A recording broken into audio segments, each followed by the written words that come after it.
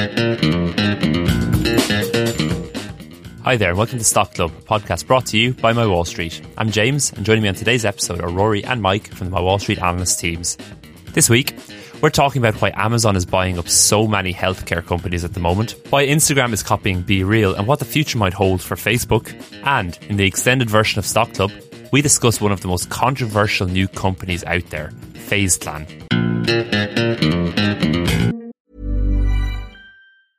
I'm Sandra, and I'm just the professional your small business was looking for. But you didn't hire me because you didn't use LinkedIn Jobs. LinkedIn has professionals you can't find anywhere else, including those who aren't actively looking for a new job, but might be open to the perfect role, like me. In a given month, over 70% of LinkedIn users don't visit other leading job sites. So if you're not looking on LinkedIn, you'll miss out on great candidates like Sandra. Start hiring professionals like a professional. Post your free job on linkedin.com/achieve today. So, Rory, Mike, welcome to this week's Stock Club podcast. It's good to be back. Mike, how did you find the last few weeks of hosting? Do you feel like you've been demoted now that you're not the host anymore?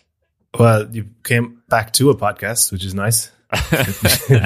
You're lucky to be back at all, mate. Like, Amory did a great job last week. It's not a pile of ashes on the floor just yet, so you're doing okay. I thought, you know that meme from Community when he walks in with the pizza and everything's just on fire? I thought that's what I was going to be returning to.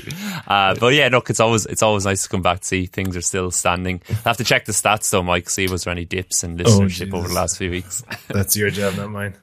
Yeah. One of them was particularly long. I think it was the one Amory hosted last week with me and Emmett was like, I think went over an hour. Oh, yeah. Me, you and Emmett did like 25 minutes on a business at the end, and it just started. Yeah. there was an extended version. The extended version in the app was like an extra half an hour on top of the original we were podcast. losing your discipline, James. It was like a Strangest Thing episode. It was just so long. So I'll have to get out the whip and crack it today. So just before we kick off, as we were talking there, there's an extended version of this podcast available. At the end, Rory and Mike are going to pitch me two companies as usual. I'm going to pick one to get an extended version on. You can listen to this in the My Wall Street app for free. There's a link for the episode in the notes for today's show. So just hop on over to My Wall Street app to listen to the full extended version. But guys, let's get straight into the news. And the first one, it seems since I've been away, Amazon has gone on a bit of a shopping spree. It snapped up the likes of iRobot and One Medical in the past few weeks. I know you guys spoke about the acquisition of iRobot recently, but what I want to focus on today is Amazon's growing interest in the healthcare space specifically. In addition to splashing out $3.9 billion on One Medical, there were reports earlier this week that Amazon is also amongst a host of bidders for Signify Health, which is a company that provides technology for in-home care. Rory, let's touch quickly on, I suppose, the broad shopping spree by Amazon first. I think it was Scott Galloway who once said that competing with Amazon was like trying to stay underwater longer than somebody who had a much bigger oxygen tank. With the market kind of in such a shambles at the moment, such a prolonged downturn, so many companies, tech companies particularly, feeling the pressure. Are we seeing Amazon just kind of using its clout now and its muscle to snap up some great companies at an even greater discount? Yeah, well, he said that in his book, The Four, and I actually grabbed a quote from his most recent book, which is called Post-Corona, which pretty much sums up what is happening right now. So he writes kind of post-culling, when the rains return, there was more foliage for fewer elephants. Companies with cash and debt collateral with highly valued stock will be positioned to acquire the assets of distressed competitors and consolidate the market. Now, that was a broad statement about how coronavirus pandemic was going to enable larger players to simply kind of gobble up smaller ones. And we've seen a few examples of that. You know, you mentioned Amazon buying iRobot there, Microsoft buying Activision Blizzard. What's interesting is that this current downtrend is obviously well past the point that coronavirus was the kind of primary driver of the market. But it is the fallout that a lot of people didn't really expect. You know, the supply chain issues, the inflation, the energy crisis that was sparked by the war in Ukraine, that's causing this. And this isn't so much, you know, in the case of Amazon with its purchase of One Medical, it's not so much a company buying its direct competitor, but a company deciding that with stock prices depressed, they can buy up a lot of businesses that are going to fast track kind of their longer term plans into kind of expansion into an industry. You know, you look at One Medical, I think they paid like an 80% premium for that business, and they still got it like half the price it was less than a year ago. So yeah, I mean, they've obviously got plans in the healthcare space, and they're using this opportunity to buy their way into it. I think the Adobe CEO said there recently, I think their most recent earnings report, that a downturn like this, especially consolidated in the tech industry, is good for the big players because they can come and do exactly what Amazon are doing and hoover up all these depressed stock price companies. So, and like, yeah, as you said, the companies with the bigger oxygen tanks, the cash flows, the profits are able to just benefit from this, get through it and move on, while the unprofitable businesses that were swimming naked are the ones that are suffering and get bought at a serious discount. So it's interesting. Is swimming naked the technical term, Mike? Yeah, that's a Warren Buffett quote. Yeah. Only when the tide goes out can you see who's swimming naked. Didn't go out for a long time. No. Yeah, it's like this. It's like just before a tsunami at the minute, I think. But back, Rory, you talked about One Medical there. Let's focus on them first, because Amazon have obviously bought them or in the process of buying them. One Medical run kind of primary care clinics, as far as I can kind of ascertain. So what do you think Amazon sees in this? What's the play here for Amazon? So, I mean, what's interesting about One Medical is that it very much revolves around kind of doctors' offices. So One Medical operates about 180 physical clinics in 25 US markets. Now, they had like a telehealth service and a digital platform as well, and a kind of proprietary electronic health record system too. But their kind of real focus was on these kind of physical clinics that members could visit. And it started out like as an individual membership program, and then they expanded it out to employees. But if you look at, I mean, this Signify Health deal is simply it's a rumor at the moment. I mean, we do think they're probably in the running for them. They've kind of gone the other way. Their thing is all about home care. So, if you think about a company like, Evolent Health, which we talked about last week, they're kind of in the value-based care, which is a very broad term in fairness, but it's really about kind of, trying to get patients not to do as many procedures as possible to generate revenue. So it's kind of the opposite of that model. You're trying to figure out the best way to treat patients that lower costs for both the patient or whoever's paying for it in the end, and the provider. So if you think about One Medical as a kind of entrance into the kind of physical clinic space, Signify is the other one. They're kind of focusing on keeping patients out of hospitals by visiting them at home. Or at least that's my understanding of them from the bit I've read this week. And so that would you could see that kind of answering kind of two elements of what they're looking for in terms of breaking into this kind of healthcare space.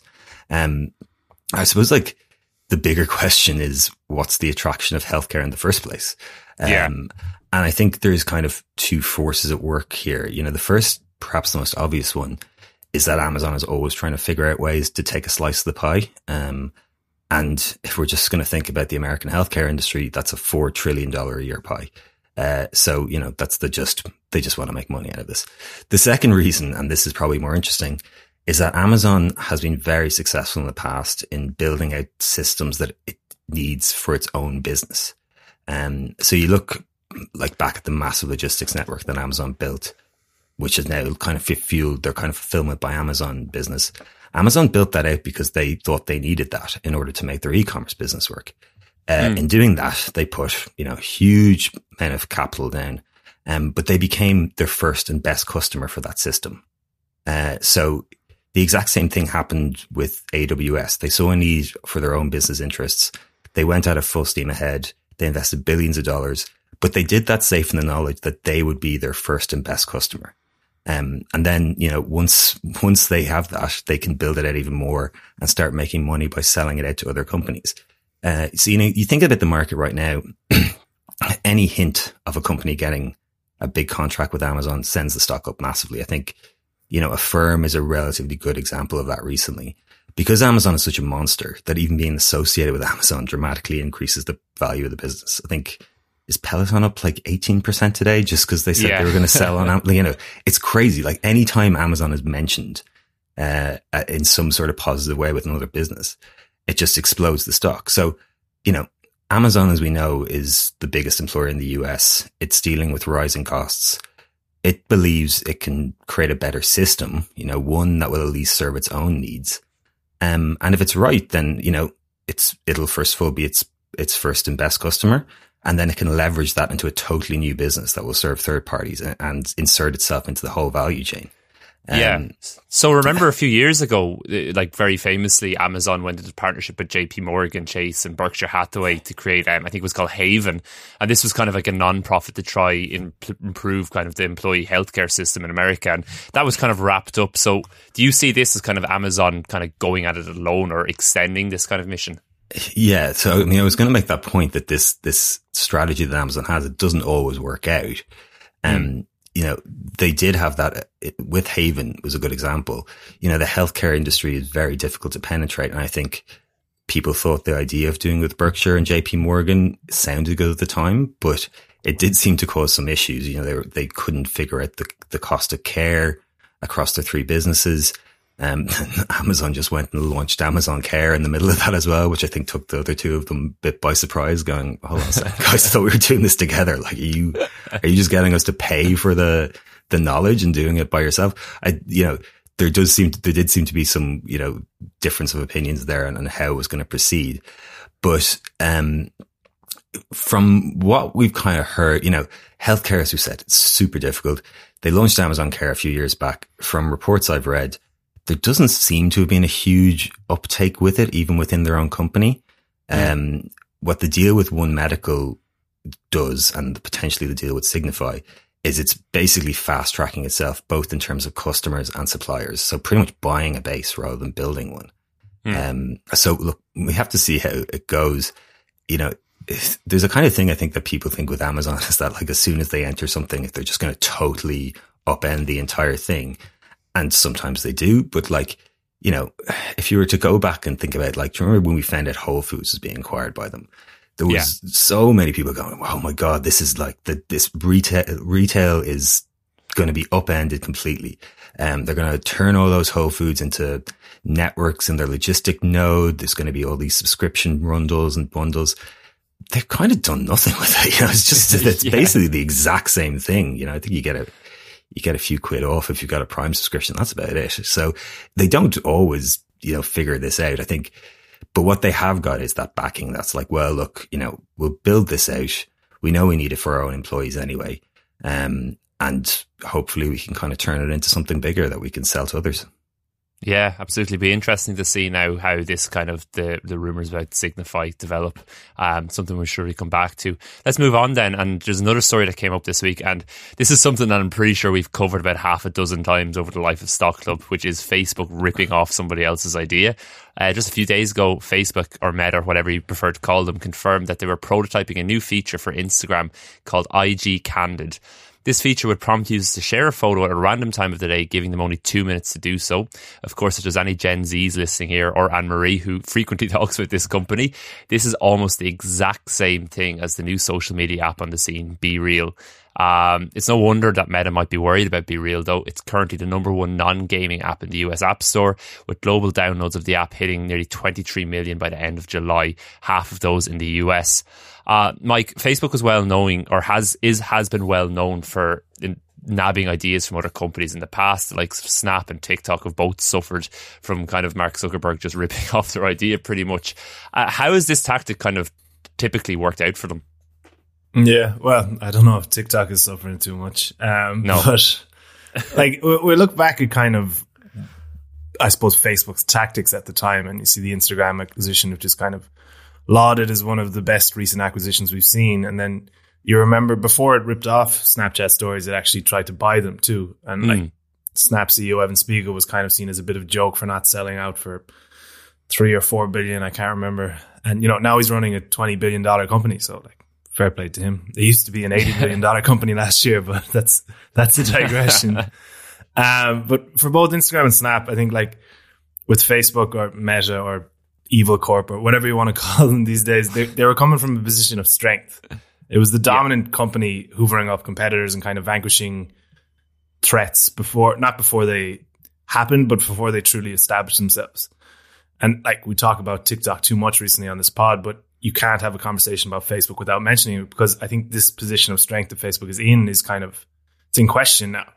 So in copying BeReal, it's taken a page out of its old playbook, but with Facebook and Instagram no longer being the social site of choice for that demographic, I'm not sure if it's going to get the same results. So the product is still only in production. We don't know if it's actually going to be released or if it's going to come out or whatever. But if I'm Be Real, I'm a lot less worried that Facebook is trying to copy me rather than if TikTok would try to do the same, the kind of the company, the app, I suppose, that owns that demographic. So it's kind of a worrying spot for Facebook to be in, to talk about them as almost a second tier, especially for that younger age group.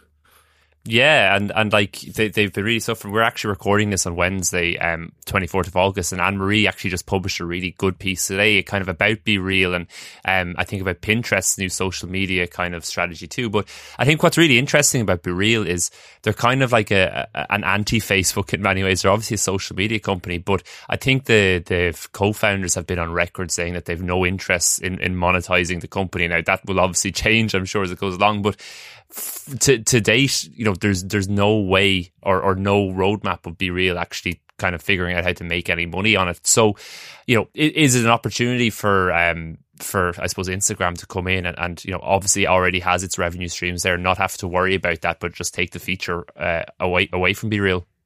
Yeah, potentially. I think it's funny because Instagram is almost the exact opposite of what Be Real is. Be Real is this thing where you're blunt and you take 2 minutes and you post your actual life, where Instagram is famous for touch-ups and airbrushing and editing and posting only, you know, the highlights and like maybe building this false picture. So I'm not sure how it's going to fit in really. I'm sure there's going to be FX traders and crypto scammers every 2 minutes posting games, but we'll see.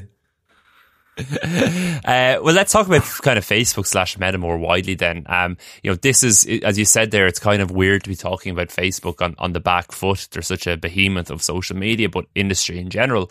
But, you know, it's fair to say that the company's been really trying to reimagine itself over the past while, and especially kind of positioning itself in this burgeoning metaverse trend that we've spoken about before, Mike. How do you feel that's been going so far? Obviously, you know, the company changed its name to Meta. I saw there was a picture of Mark Zuckerberg in front of a really, really crap-looking Eiffel Tower there last week, and he got fairly roasted for it. I saw somebody saying it was the love child of Sims and Nintendo Wii. How has this push towards the metaverse been going for, I suppose, the wider Facebook company? Yeah, well, you've seen the photo. It's not going well, apparently.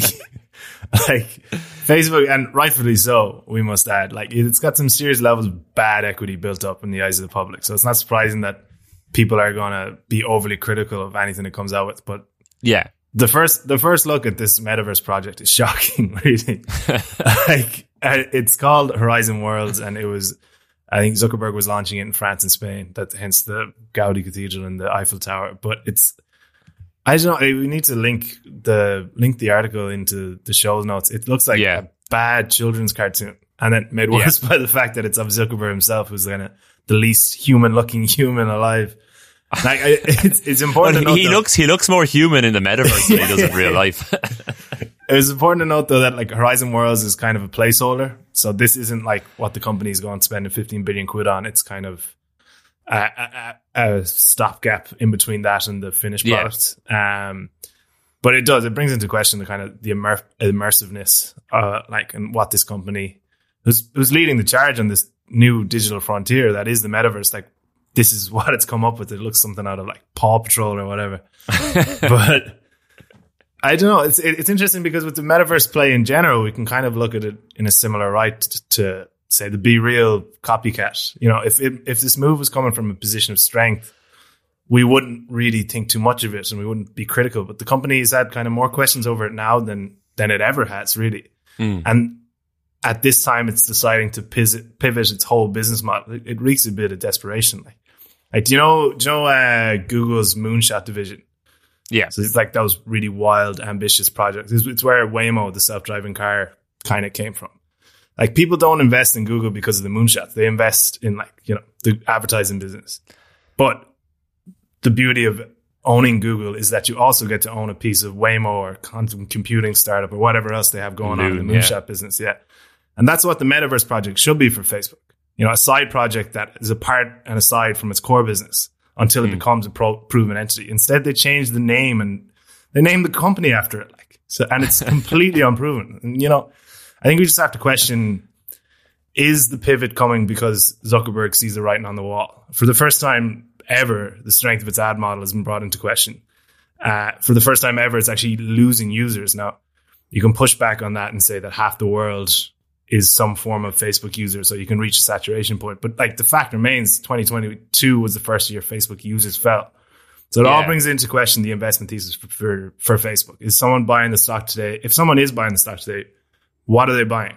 Like a struggling ad platform or this unknown metaverse project that's worth 500 billion quid? I can't really answer that question. It's like, I'm not sure what the investment thesis for Facebook is right now. Yeah. There's an argument with Google's moonshots, there's always been an argument as well that these were kind of, pet projects of Larry and Serge, and that, really they should go off and just fund those themselves if they want to do it, and like try and get the businesses to work separate from Google. I think, there could be an element of that where you could say, well, like if you believe in the metaverse, why don't you go and build a metaverse? Why are you doing it with Facebook money? Yeah. There doesn't seem to be, obviously there's got to be some sort of connection between Facebook and the metaverse, but you don't need to do that within Facebook, the company itself. Unfortunately, Zuck is a emperor with no one who's able to stop him really with his dual class shares. Yeah. I think as well, what it comes from is that Facebook was built as an app. Well, not as an app, but like it's within the ecosystem of either Google or Apple, either through the App Store or Google Search. You have to get through those to get to Facebook, kind of.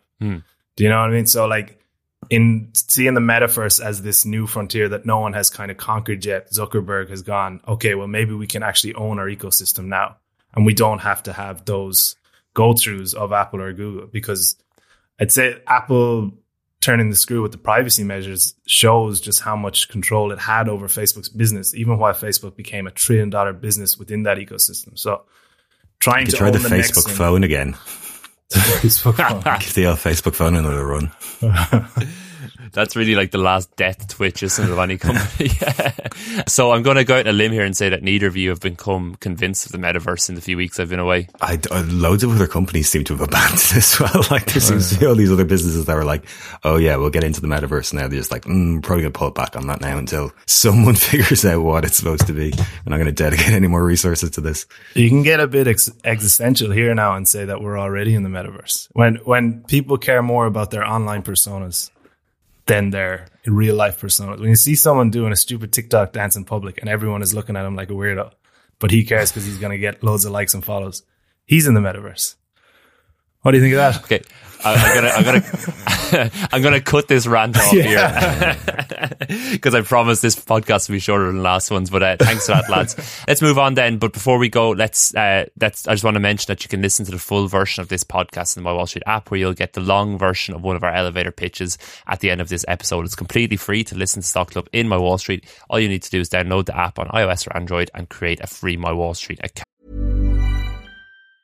I'm Sandra, and I'm just the professional your small business was looking for. But you didn't hire me because you didn't use LinkedIn Jobs. LinkedIn has professionals you can't find anywhere else, including those who aren't actively looking for a new job, but might be open to the perfect role, like me. In a given month, over 70% of LinkedIn users don't visit other leading job sites. So if you're not looking on LinkedIn, you'll miss out on great candidates like Sandra. Start hiring professionals like a professional. Post your free job on linkedin.com/achieve today. My business used to be weighed down by the complexities of in-person payments. Then, Tap to Pay on iPhone and Stripe came along and changed everything. With Tap to Pay on iPhone and Stripe, I streamlined my payment process effortlessly. Now I can accept in-person, contactless payments right from my iPhone. No extra hardware required. What's truly remarkable is how I can cater to all of my customers' payment preferences. Whether they're using cards, Apple Pay, or other digital wallets, Tap to Pay on iPhone and Stripe ensure a smooth checkout experience every time. And it's not just me. Stripe helps businesses of all sizes, from local markets to global retailers, scale quickly and stay agile. To learn how Tap to Pay on iPhone and Stripe can help grow your revenue and reach, visit stripe.com/tapiphone. Let's go over to Mailbag. Rory, last week you gave us a really good update on Evolent Health, which is perhaps one of the more niche stocks in the My Wall Street shortlist. Another company that you actually updated this week is Pure Storage, which is definitely a very, very niche company. Can you give us a quick overview on what Pure Storage is and kind of what your latest thoughts on the company are? Yeah, it's funny that I kind of link those companies as just businesses that no one ever talks about. Like, I think, I called them under the radar businesses because I actually don't think we have ever spoken about them on this podcast. I can't remember. Evolent perhaps, but I would say there's a strong maybe, case for us never talking about Pure Storage. Yeah, and I was even trying to think back as to how it ended up in the showroom to begin with. And if my memory serves me right, I think it was one of those scenarios where Emmett knew someone who was working in Silicon Valley and basically like told them this company is great. There's a lot of hype about them. You got to look into them. And then we went and talked to some people who knew much more about tech hardware than we did and decided that actually they did look like quite an interesting business. It's quite a young company. Well, first of all, we added them 5 years ago and it's returned about 145% in that time, which is a pretty solid return given that, we never talk about them. It's a pretty young business. They were founded in 2009 and they pretty much kept everything about the company secret until they launched their first product in 2011, which it came out kind of made sense because, I think EMC then went on to sue them for stealing proprietary data and they sued Pure Storage sued EMC back and I think they settled for a few million at the end of the day. But what they do is they make solid state data storage products, both the hardware side and the software side. It's a really competitive market. Both NetApp and Dell are kind of the major players in enterprise storage, but it's rapidly growing. One report suggests it could grow at around 14% CAGR over the next couple of years. And that growth has been kind of showing in the last kind of couple of quarters, against the backdrop of what has been a very choppy market, particularly for kind of smaller tech businesses. This company has just been smashing it in terms of earnings. The last earnings reported was in June, and they saw 50% revenue growth. They saw solid margin expansion, and they're now generating around 30% free cash flow margins. Now, admittedly, the company said that revenue growth was down to a pull forward on a major deal, so we need to take that with a pinch of salt. But that was down to them being able to deliver on orders earlier than they expected. And I'll get on to that shortly. Management also raised its annual revenue growth guidance to 23% for the year. So that's kind of more, I suppose you could take that as kind of a more in line of what we should expect growth wise. Mm-hmm. But it's far faster growth than their bigger competitors are showing, which could indicate that they're stealing some market share. Not to get into the kind of technical weeds, and make a show of myself, but the company has developed proprietary compression software, which basically means you can store more on each drive, and they've put that software into hardware that importantly they develop entirely themselves.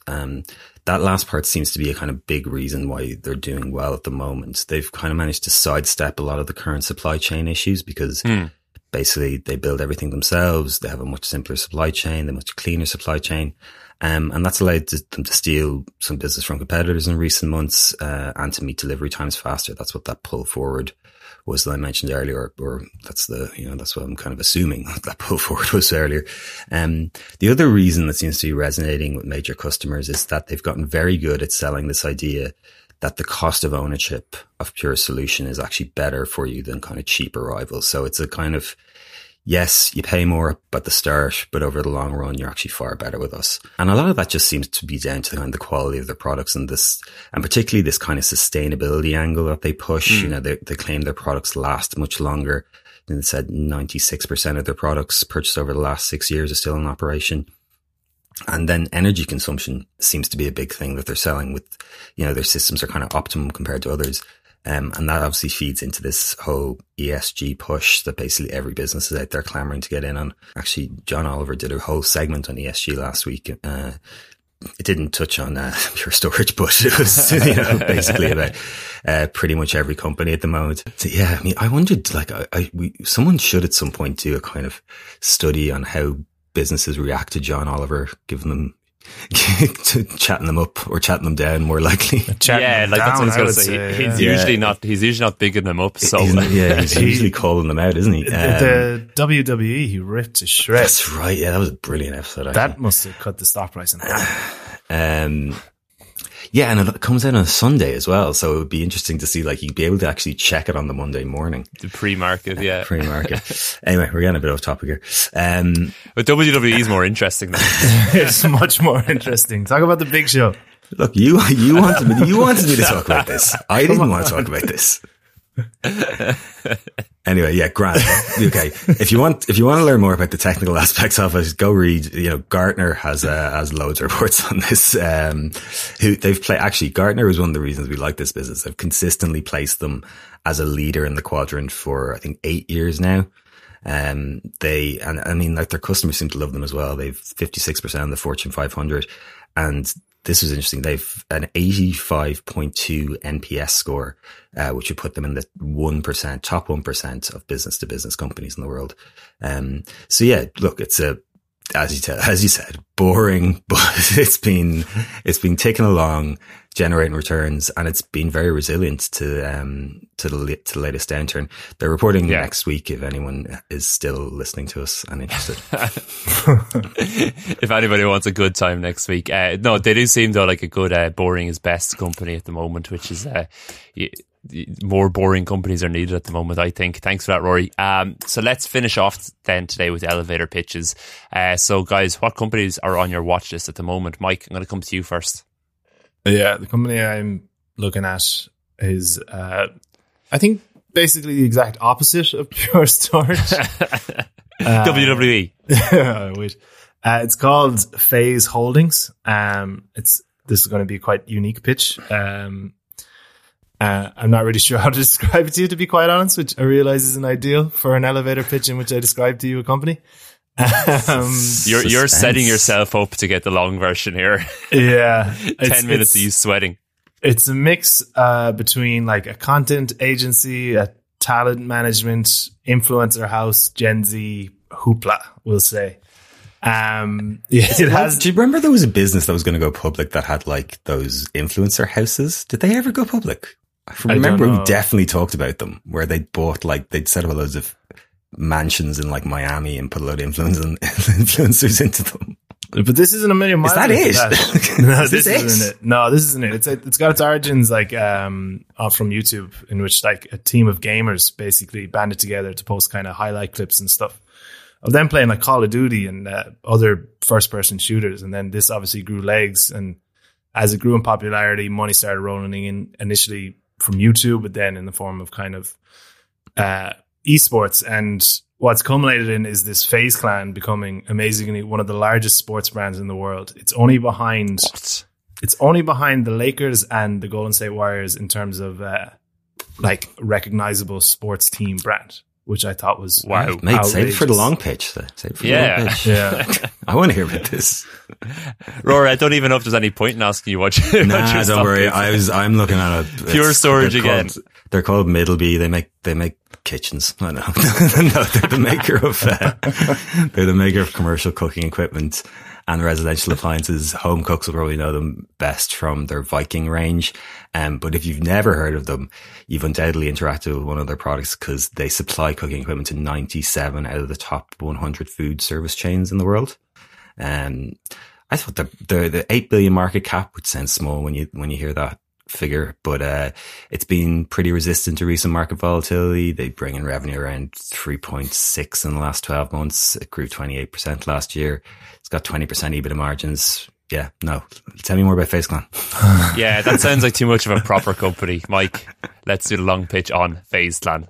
So guys, if you're not listening to this in the My Wall Street app, this is where we're going to leave you today. If you do want to find out more about FaZe Clan though, and I really would recommend it, we had a very, very funny conversation about it, jump on over to the My Wall Street app now and you can listen to the rest of this conversation on the company for free. All you need to do is create an account. If you have any questions you'd like us to answer, elevator pitches you'd like us to tackle on future episodes of Stock Club, make sure to get in touch. You can find us on Twitter, that's at My Wall Street HQ, on TikTok, that's at My Wall Street, or simply just email us at pod@mywallstreet.com. That's pod@mywallstreet.com. If you're enjoying the show, please make sure to tell your friends about us and leave us a rating or review on whatever platform you listen to us on. Thanks a million for joining us here today, and we'll talk to you next week.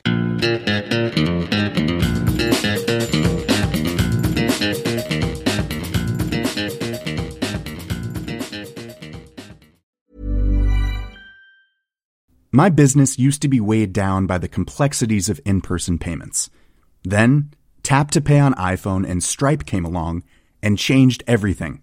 With Tap to Pay on iPhone and Stripe, I streamlined my payment process effortlessly.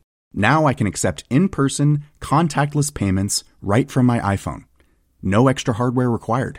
What's truly remarkable is how I can cater to all of my customers' payment preferences. Whether they're using cards, Apple Pay, or other digital wallets, Tap to Pay on iPhone and Stripe ensure a smooth checkout experience every time.